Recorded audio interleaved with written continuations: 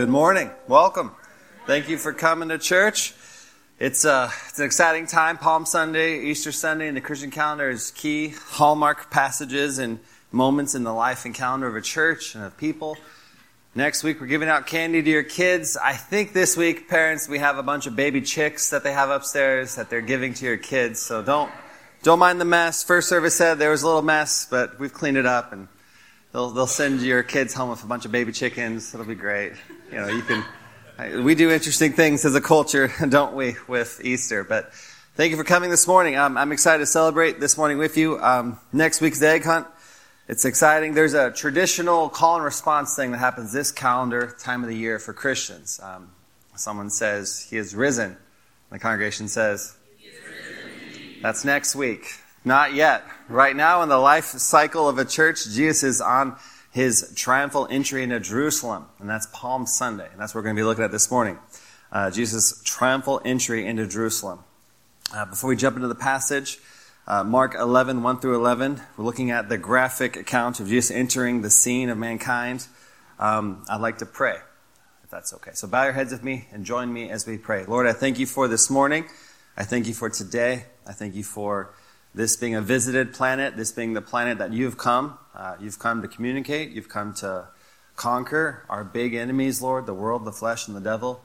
You've come to give us life and meaning and purpose. You've come to do so much in the life of a Christian, Lord. We just want to focus on you, think of you, worship you, celebrate you this morning. As a church, as an individuals, and as a body of Christians, Lord, we just want to look to you and look to your gospel account of Mark's testimony about you. I pray you entered the scene of mankind in a humble and dramatic way, and you are exiting the scene of mankind in a humble and dramatic way, and you will return in a dramatic, glorified way, Lord. I pray we would take things serious this morning as men and women. I pray we would not handle the Word of God lightly. We would handle it correctly as individuals. Help me to communicate correctly as a brother. Communicate the Word of God to my brothers and sisters correctly, Lord. I ask that you would help us to make this moment in our life matter. Help us to learn about you, help us to love you, and help us to walk away desiring to live differently, live more biblically because of today's passage. We commit this time to you in Jesus' name. Amen. The title we have is Humble King, Great Savior. Humble King, Great Savior. Mark 11, 1 through 11. I workshopped a few other titles. One is A Donkey, a King, and You. How's the other one? Third option that didn't make the cutting board that I'm not putting out there, but we're just talking about is Jesus' Uber. That's the third title we're looking at this morning. But the book of Mark is said to be a passion narrative focusing on the last week of Jesus' life. And if you've read the book of Mark or know Mark, he really has the most briefest gospel accounts of any of the four other gospel accounts. And he says immediately all the time. And he's just rushing from one thing to the next. It's like he's from the Northeast, and he has a desire to really get through to what's happening next. And so gospel commentaries joke about how all of Mark is a quick, immediate build-up to this last week of Jesus' life. Mark 11 through Mark 16. And it's this quick and sudden build-up to Jesus' last week here on earth. And understand the passage we're reading about this morning in Mark 11, you need to understand Passover week in the Jewish culture. The city of Jerusalem tripled in size this week, the Passover week. It tripled in size. People come from all over the region to Jerusalem to worship God and to the sights and sounds and smells, to see and be seen. They would flock to the nation of Israel's capital city, and the population of that city of Jerusalem would triple in size during this time, which was just the who's who would be there, and you know who would be there. Famous people and infamous people, politically powerful people, religious leaders, and nobodies. They would flock to this city, have parties and celebratory things, and religious festival and feasts would be occurring this whole week. It would triple in size from its normal size. So let's look at the passage in Mark 11, picking up in verse 1. If you'd read with me, Mark 11, verse 1. Now when they drew near to Jerusalem, to Bethany and Bethany at the Mount of Olives, Jesus sent two of his disciples and said to them, "Go into the village in front of you, and immediately as you enter it, you will find a colt tied on which no one has ever sat. Untie it and bring it. If anyone says to you, 'Why are you doing this?' say, 'The Lord has need of it, and will send it back here immediately.'" And they went away and found a colt tied at a door outside in the street, and they untied it. And some of those standing there said to them, "What are you doing, untying the colt?" And they told them that the Lord had said, and they let them go. And they brought the colt to Jesus and threw their cloaks on it, and he sat on it. And many spread their cloaks on the road, and others spread leafy branches they had cut from the fields. And those who went before and those who followed were shouting, "Hosanna! Blessed is he who comes in the name of the Lord. Blessed is the coming kingdom of our father David. Hosanna in the highest." And he entered Jerusalem and went into the temple. And when he had looked around at everything, as it was already late, he went out to Bethany with the 12.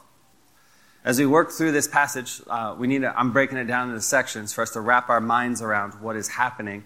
And there seems to be some themes in this passage that I think would be beneficial to you to focus on, to highlight this morning. I'd like you to consider the first 3 verses. If I group those together and package them, there seems to be a theme. Mark 11, 1 through 3. The theme for those 3 verses is we worship. As Christians, we worship Jesus, who is always in complete control. We worship Jesus, who is always in complete control. And if you read ahead through Mark, this triumphal entry of Jesus coming into the capital scene of Jerusalem was a massive event. Seems like things are out of control. The rest of the book of Mark. What follows in this passage is passage after passage of like heavyweight prize fighting boxing occurring, of Jesus just throwing it down with the enemies of God. And massive blockbuster events are happening throughout the rest of the book of Mark. Massive blow after blow is occurring until the perceived knockout blow of the crucifixion occurs later on in this chapter of this book. So like the very next passage is Jesus clears the temple. He clears the largest religious entity of the day in the capital city of Jerusalem that is packed to the gills, full of people. It's just stuffed with people from all over. He clears and empties out the temple. He's flipping tables, making whips, driving people out of there because they're taking advantage of poor people. Jesus clears the temple. The next we see, in a few verses after that, is Jesus' scathing controversial debates with the top Jewish leaders. It's like, headline, read all about it. Jesus is roasting the Pharisees again. Then we go on to the next one. Jesus' apocalyptic discourse. We read that in Mark 13, 1 through 37, a detailed apocalyptic discourse. Then in Mark 14, we see the plot to kill Jesus starting to roll full steam ahead. And then we see Jesus' Last Supper. Remember the painting scene of Jesus on one side of the table and all the disciples on the other side of the table? I mean, that's not how it occurred, but that's how it was painted up. The Last Supper scene occurs next in the Garden of Gethsemane. Remember that Garden of Gethsemane? You're nodding right now. That's your cue to nod. Garden of Gethsemane. And then we see Jesus' betrayal. And then we see Jesus' illegal nighttime court ruling occurring. And then we see the crucifixion of Christ in Mark 15. And then we see the Son of God, Jesus, dying on a cross in Mark 15:33. And then we see the resurrection morning occurring in Mark 16. And then we see the Great Commission happening in Mark 16, 15 through 18, where Jesus' final marching orders to the followers of Christ to carry out his work of expanding the church around the globe. It is a heavyweight prize fight occurring of heavy-hitting passages, one after another after another. And these 11 verses we're looking at this morning is the last peaceful part of Mark's narrative on Jesus' last days. And these 11 verses are beautiful in how you read through them. They're dripping with a theme. And the theme that I see as I read this passage and what's beyond this is we worship Jesus, who is always in complete control. Jesus is complete control, and everything he does is premeditated, and how he communicates and how he leads and how he helps people. He's premeditated and playing out page after page, chapter after chapter in these high-stakes situations.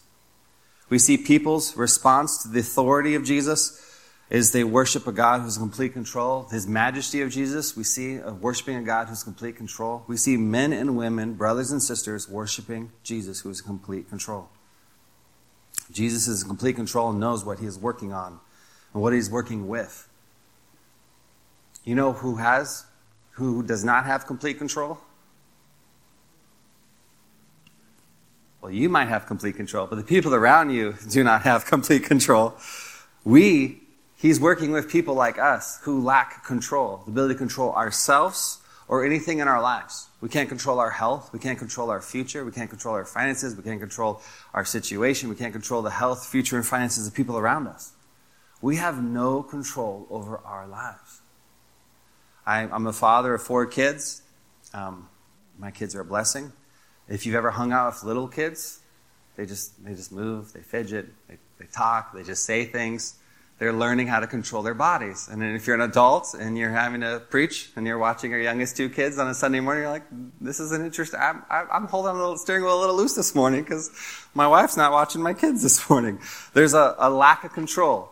And some of you thrive in that. Others of you feel like you're dying if you don't have control over your lives. But the reality is we do not have control on our lives. It doesn't take a child to show that we can't control our lives.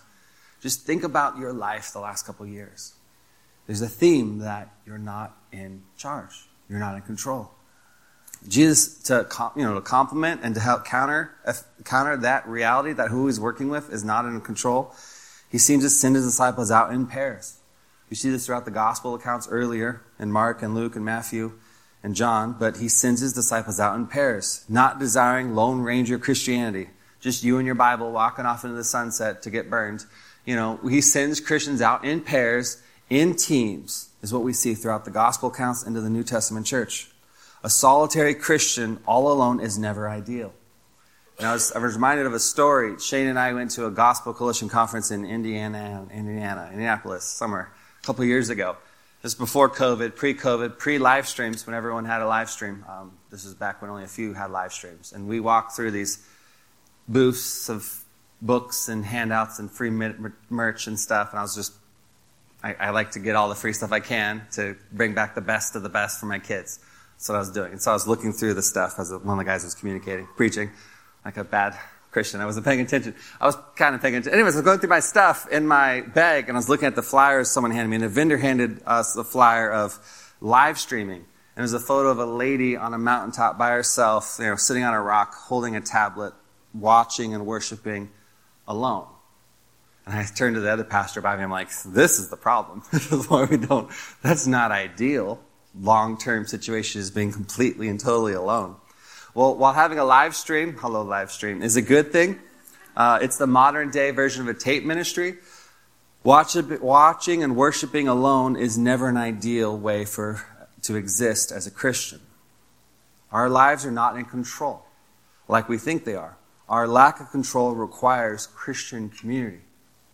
We worship Jesus, who is always in complete control, and his purpose was that his followers would be in the context of community. In good times, like Mark 11, 1 through 11, when the whole city is celebrating and worshiping Jesus, they were there to walk through the good times together. In bad times, like the rest of Mark's narrative, one by one, you see the disciples systematically getting divided and conquered, and you see some of the worst moments of these men's lives when they're alone. We worship a God who is in complete and total control. The God-man Jesus, who we worship, desires believers to be in community. Solitary Christianity is never ideal. If you claim to be a Christian and you come to church once a year or twice a year, I see you on Easter, I see you on Christmas, that's not an ideal place to be of a follower of Christ. You're in an extremely dangerous place. I would say you're right where the devil wants you, outside of the context of community. We worship a God who's in complete and total control, and you and I are not in complete and total control of our lives. We need the Word of God, and we need the people of God to be the godly man or woman that God wants us to be. Look with me at the verse 3. If anyone says to you, why are you doing this? About the untying the colt, the donkey. Why are you doing this? The Lord has need of it and will send it back here immediately. This borrowing spirit was common in Jerusalem at this time. When people were on their pilgrimage to the temple during the Passover, they would get tired and weak, and they'd send a servant on ahead to get livestock to transport people that are tired and weak to help finish the pilgrimage. Because if you go to Jerusalem, you'll see it's an uphill walk. David built it on a hill. And if you go from Jericho to Jerusalem, it's a 17-mile walk, and it's uphill most of the way. This borrowing was common. But to clarify that you don't usually borrow an unbroken colt, an unbroken donkey, because they usually don't listen. You have to break. If you don't know livestock, let me do my poor version of explaining this. Horses don't just like saddles on their back and giving people rides. They actually hate that. And like a cougar jumping on their back and attacking them is what happens in the wild. So to have something strapped onto the back of a horse is very not normal.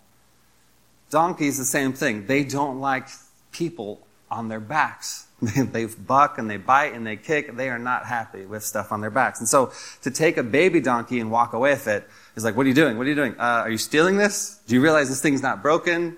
It's not going to do what you want it to do. It's probably how the interaction went. But the phrase, the Lord has need of it, should echo what, if you've read the Old Testament, King David, he sent his servants ahead to get the bread of the temple, and he said, the Lord has need of it. What is amazing about this is now the bread of life, the Messiah, Jesus, who was born in Bethlehem. If you remember back to Christmas, y'all. Born in Bethlehem, which means bread. The bread of life is coming to the temple, his capital city, his people. Why? Why? Jesus is doing all of this that he might draw all people to himself. If you haven't read the Gospels, you'll find that Jesus isn't surprised by anything. He isn't alarmed by anything. He isn't taken back by anything. He isn't pressured by anyone. He isn't rattled by anything. He isn't rushed by anything. He's in complete and total control. During one of the worst weeks of his life, he's in complete and total control. The best moments in his life, he's in complete and total control. We worship the God-man, Jesus, who is in complete and total control of everything. The second main theme, if you look at verses 4 through 7, if we package that together, this theme is all throughout the Gospels, but I think those 4 verses really help point to this next main theme, verses 4 through 7. We worship Jesus who always submits to the Word of God. I'll say that again. We worship Jesus who always submits to the Word of God.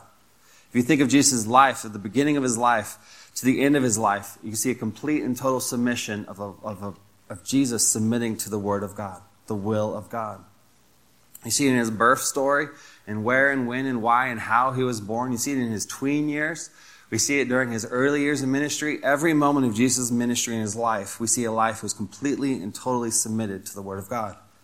His life, his death, his resurrection were submitted to God's Word, God's will, God's purposes. God's Word is king of my king's life. Every moment of his ministry is orchestrated to the notes of Scripture. Let's read verses 4 through 7. And they went away and found a colt tied at a door outside in the street, and they untied it. And some of those standing there said to them, what are you doing? Untying the colt. And they told them what Jesus had said, and they let them go. And they brought the colt to Jesus and threw their cloaks on it, and he sat on it. So you'll see in the Bibles, the Gospel accounts, Jesus riding on a boat. This is the first time Jesus is actually riding on a livestock, on a donkey. He's been walking the last 3 years. And untying a juvenile colt, what I already said earlier, was they thought they was either confused about the fact that it's not been broken, or they thought they might be stealing this colt in the hustle and bustle of Passover week. But we worship a God who always submits to the Word of God. If you look with me in Zechariah 9:9, it says this, Rejoice greatly, daughter Zion. Shout and triumph, daughter of Jerusalem. Look, your king is coming to you. He is righteous and victorious, humble and riding on a donkey, on a colt, the foal of a donkey. Why does this matter? Why did I get up? And why am I here at this church? And why are they talking about baby donkeys? This is key. This is key. Some of you are like, yeah, I know. This is key. This is why this matters. So you have to know your Old Testament, the beginning of the Bible. We're starting in Mark. You have to the beginning of the Bible. If you look at 1 Samuel 6:7 this afternoon, Numbers 19:2, or Deuteronomy 21:3, you'll see this pattern, this theme of an unyoked donkey, an unyoked cow, an unyoked livestock considered sacred. An unyoked animal, an unbroken animal is considered sacred, and is given divine use, divine purposes to be used by God to transport the Ark of the Covenant, which is supposed to be a symbol of the presence of God among the people of God. They didn't just have people carrying it around. They didn't just take a broken horse or a broken cattle or a broken donkey and have them transport the Ark of the Covenant. They had an unyoked animal who's not been trained by men, who's unhampered by men to do the work of moving the presence of God from where it is to where it should go. So it's like a supernatural event that God's presence is moving among the people of Israel. Did you get that? It's kind of like before Elon Musk made those cars that drive themselves. It's like if you get in a car and you sit down, you're like, Jesus, take the wheel. And the car drives itself to church and opens the door and you're like, hey, there's something supernatural that occurs. Something supernatural occurs when an unbroken animal who's not been trained what to do and where to do it moves the presence of God, the Ark of the Covenant. So the true Ark of the Covenant, the Lord Jesus Christ, the Messiah, needed an unridden, unyoked, untampered with, uncontaminated animal to transport him from where he was, Bethany, to the temple. Jesus is the presence of God among his people, and he's coming to the temple, coming to the capital city of Jerusalem. This matters. It fulfills Old Testament prophecy, and this matters to be right with the law. Writing about this moment in history of Jesus' triumphal entry into the capital city during Passover week, Sinclair Ferguson said, "His majesty and authority begin to shine through from the moment he has entered into Jerusalem." His authority, you see in the next section, when he empties out the temple during the biggest week of the year, flipping tables and getting a whip and driving people out because he owns it. That's his house. His authority. And you see his authority of rhetoric, his authority of debate, his authority of logic, reason, his authority being flexed on all the enemies of God, the next couple chapters. Jesus is modeling total submission to the Word of God, even during one of the darkest weeks of his life. Jesus is modeling total submission to the Word of God as God fulfills his plan of rolling out the opportunity for salvation for mankind. We worship Jesus who always submits to the Word of God.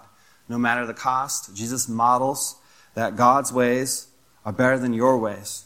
God's ways are better than our ways. Jesus models that God's plans is better than your plans. Jesus models that God's purpose is better than your purpose. And Jesus models that God's timing is better than your timing.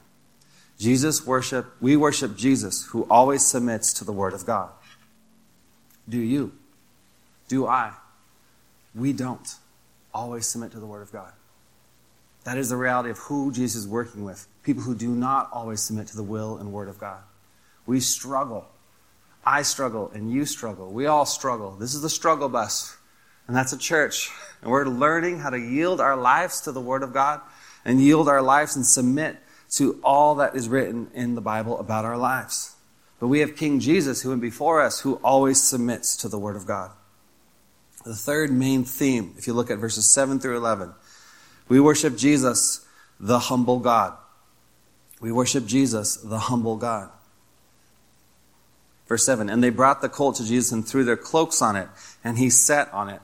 And many spread their cloaks on the road, and others spread leafy branches that they had cut from the fields. In Stephen Lambert's writing in his book, It Is Well, he contrasts the rise to power of Islam with Christianity. The rise to power of Islam, again, comparing that and contrasting that to Christianity. So when Muhammad rode into Mecca, he came in on a war horse with 400 mounted soldiers behind him and 10,000 foot soldiers with him. He came to power in his power grab, and he had an army with him. And you had an option if you're in Mecca at that time. You either join Muhammad, or you're killed, or you're enslaved into his army. Muhammad conquered Mecca and took control of its religious, political, and its military leaders. That is how Islam began. So compare and contrast that with Jesus. It's unclear if the whole crowd realized the meaning of what was happening this day. If the Roman garrison had been present outside the gate and recognized the implications of Jesus' claim, they would have arrested him. No one would have expected a genuine person with a messianic claim to be the king of the nation of Israel to enter Jerusalem peacefully, especially unarmed. They'd expect him to come with a military behind him, because anyone who came in was experiencing war and imminent death. Mark highlights the humility of Jesus, how he chose him as not just riding in on a jubilant animal, but the humility of Christ to suffer and die on the cross. The average cost of buying a donkey was 2 to 10 months' wage, and he had to borrow it because he was completely broke. He couldn't even afford to buy his own donkey. He had to borrow a donkey and immediately rush it back. And the first garments that were thrown on the donkey's back was the disciples trying to help be functional for Jesus as he rode on the donkey, but the rest of the garments, the palm branches and the crowds, the people worshiping and honoring a divine king, a humble king, a great savior. He's humble enough to ride on the back of a donkey, humble enough to die on the cross for you and for me, but he's great enough to save all that look to him for salvation. If you think about Jesus' birth story and his death story, the end of Jesus' life and the beginning of his life. His birth story There's a central role in that birth story at Christmas time of his mom, a teenage mom who has a scandalous background of teenage mother riding on a donkey to Bethlehem. And his death story begins with a central role of a 33-year-old broke preacher riding on a colt's donkey's back. And what follows is like a parade-like float scene of Jesus knew in his mind that non-Jews, especially, it was well known by non-Jews, especially Galileans who had come to the festival. But spreading their garments as a symbol of royal homage paid to leaders, draping the colt with robes, would have been brightly covered coats and robes, would have really made him stand out. But this trek uphill to Jerusalem, with large branches being thrown down before him, it's unlikely that people recognize what was happening in front of them. Look at me at verses 9 and 10. And those who went before and those who followed were shouting, Hosanna! Blessed is he who comes in the name of the Lord. Blessed is the coming kingdom of our father David. Hosanna in the highest. And this is pulled from Psalms 19, verses 25 and 26. Hosanna means, oh, save. And now we have a savior's complex mentality here in America, where some people think they need to fix everyone's problems and be everyone's and-all and end-all of everyone's issues. But there was one true Savior. Jesus is the destined Savior of mankind. And I'm confident it pulled on his heartstrings to hear the masses shouting out his name, saying, save us, Jesus, save us. Throwing their coats down, throwing their palm branches down, saying, save us. That is not your destiny to save people. That is Jesus' destiny to save mankind. Those who repent and ask him to save them. If you read Psalm 19, 25 and 26, it says, Lord, save us. Lord, grant us success. He who comes in the name of the Lord is blessed. From the house of the Lord we bless you.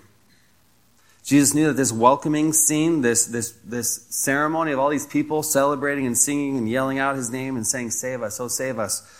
He knew it causes the enemies to flip into a fit of jealousy where that would result in his crucifixion. But the way the King of the world, the Son of God, the Messiah of humanity, carried himself just drips with humility, lowliness, service, and sacrifice. How humbling would it be to look at the faces and the mouths of these people shouting out, save us, and throwing their coats down, throwing palm branches down, who kissed him that day would kill him later that week. He knew what was in the heart of man. He knew what was coming.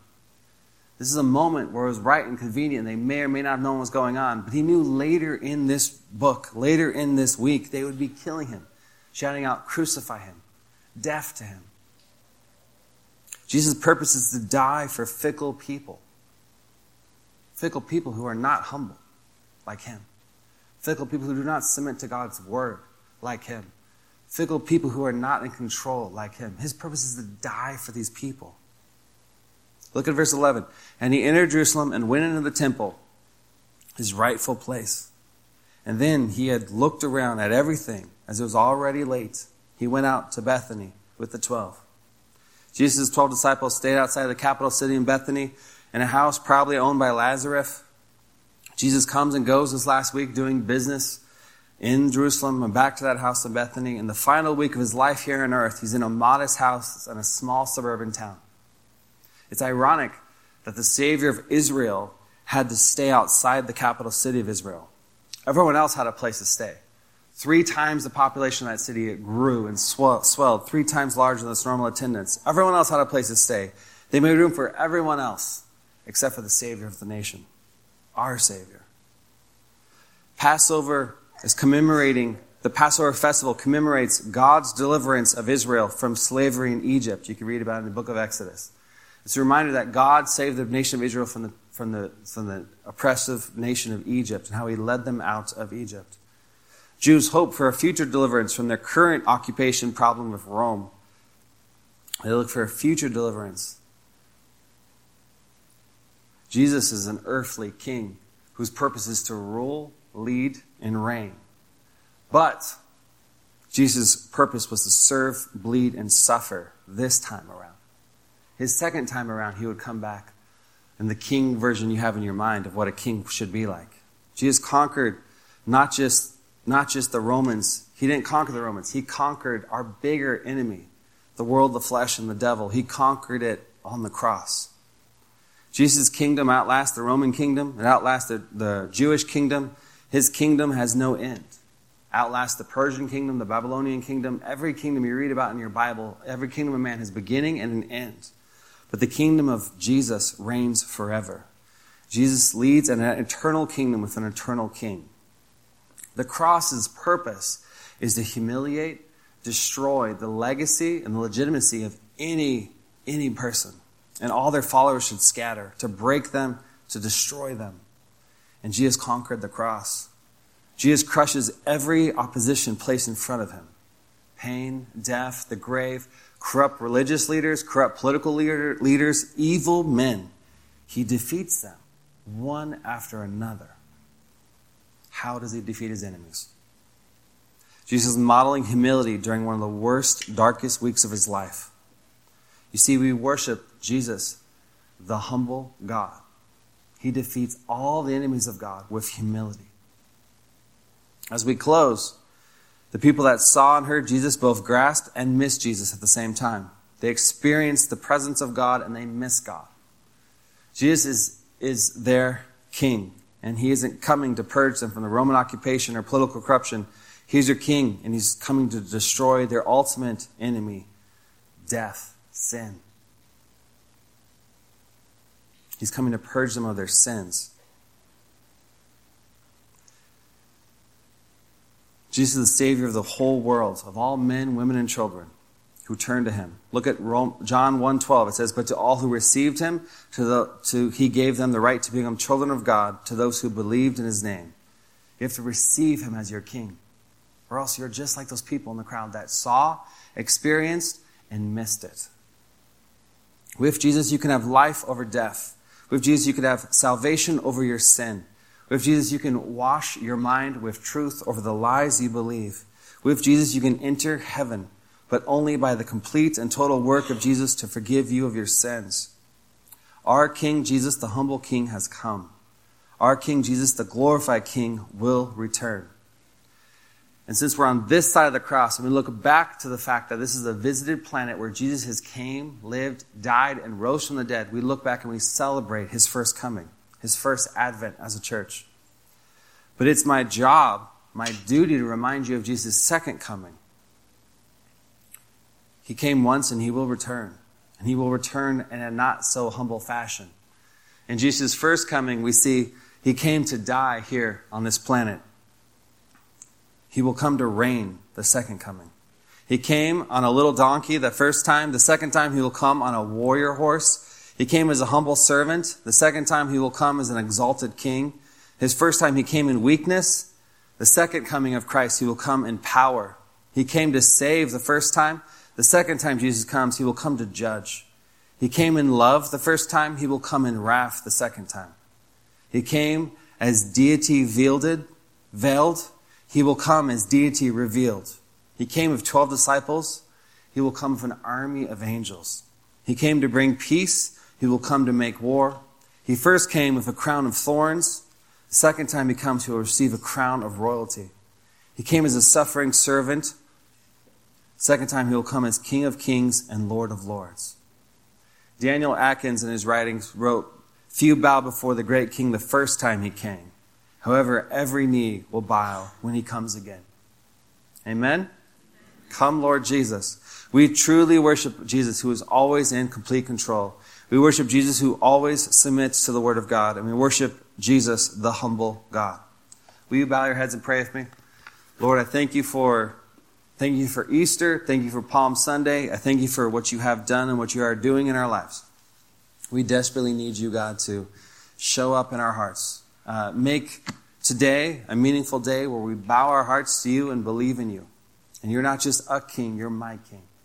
I pray that we would be in total submission to you. There's areas in our lives where we are not humble and we are not submitted to sin in our life. We have unconfessed sin, unrepentant sin. There is sin in our lives that we are aware of and we are tolerating as Christians. I pray that we would be humble, Lord. We would submit to your word. Lord, I just thank you for the work you've done. I ask that you just continue to grow and build us as a church, as men and women, as we try to follow you. We pray these things in Jesus' name. Amen.